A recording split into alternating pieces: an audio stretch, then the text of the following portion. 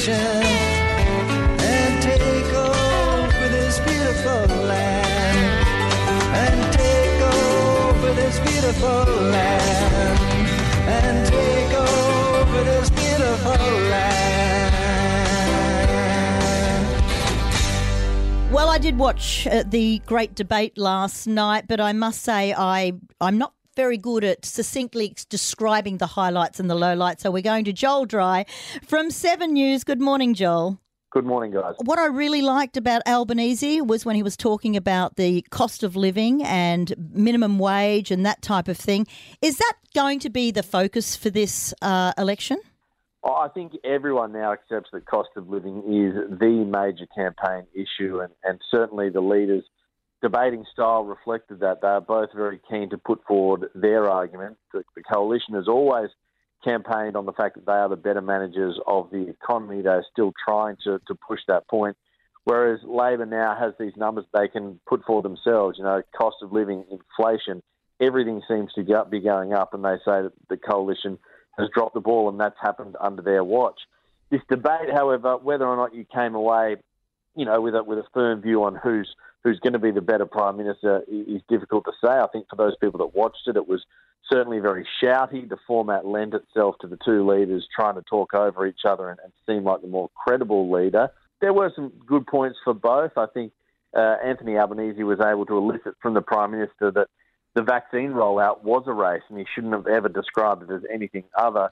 And on the other side, I know Anthony Albanese was pushed on that gaffe the other day where he didn't know his own NDIS policy.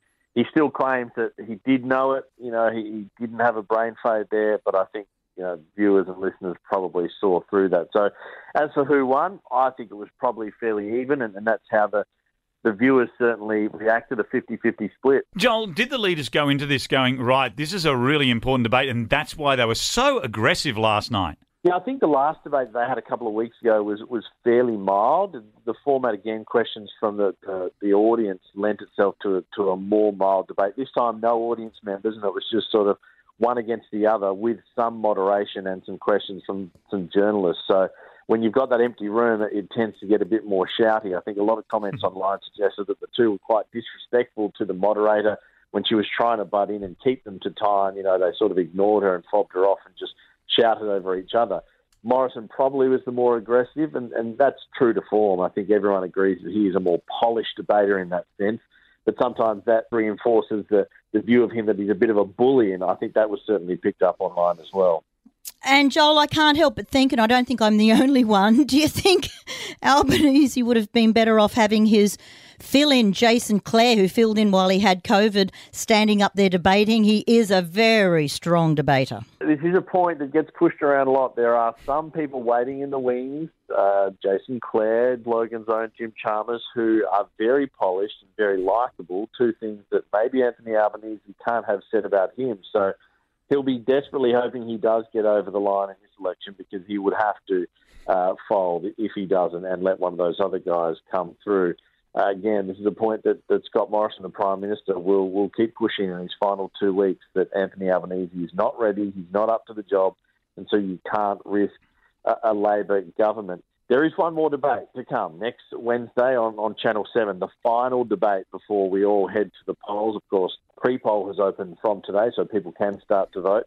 And then there was voting last night in the online format. People could take a photo of the QR code on screen. There was some criticism that the system failed and didn't really work. So probably not a very a highly representative poll, but it showed a 50-50 split for last night's debate. But also there was a poll that asked who would be the better Prime Minister, and Anthony Albanese came in front on that one. And Joel, Channel 7 debate, will you be getting a seat in there to ask a couple of questions?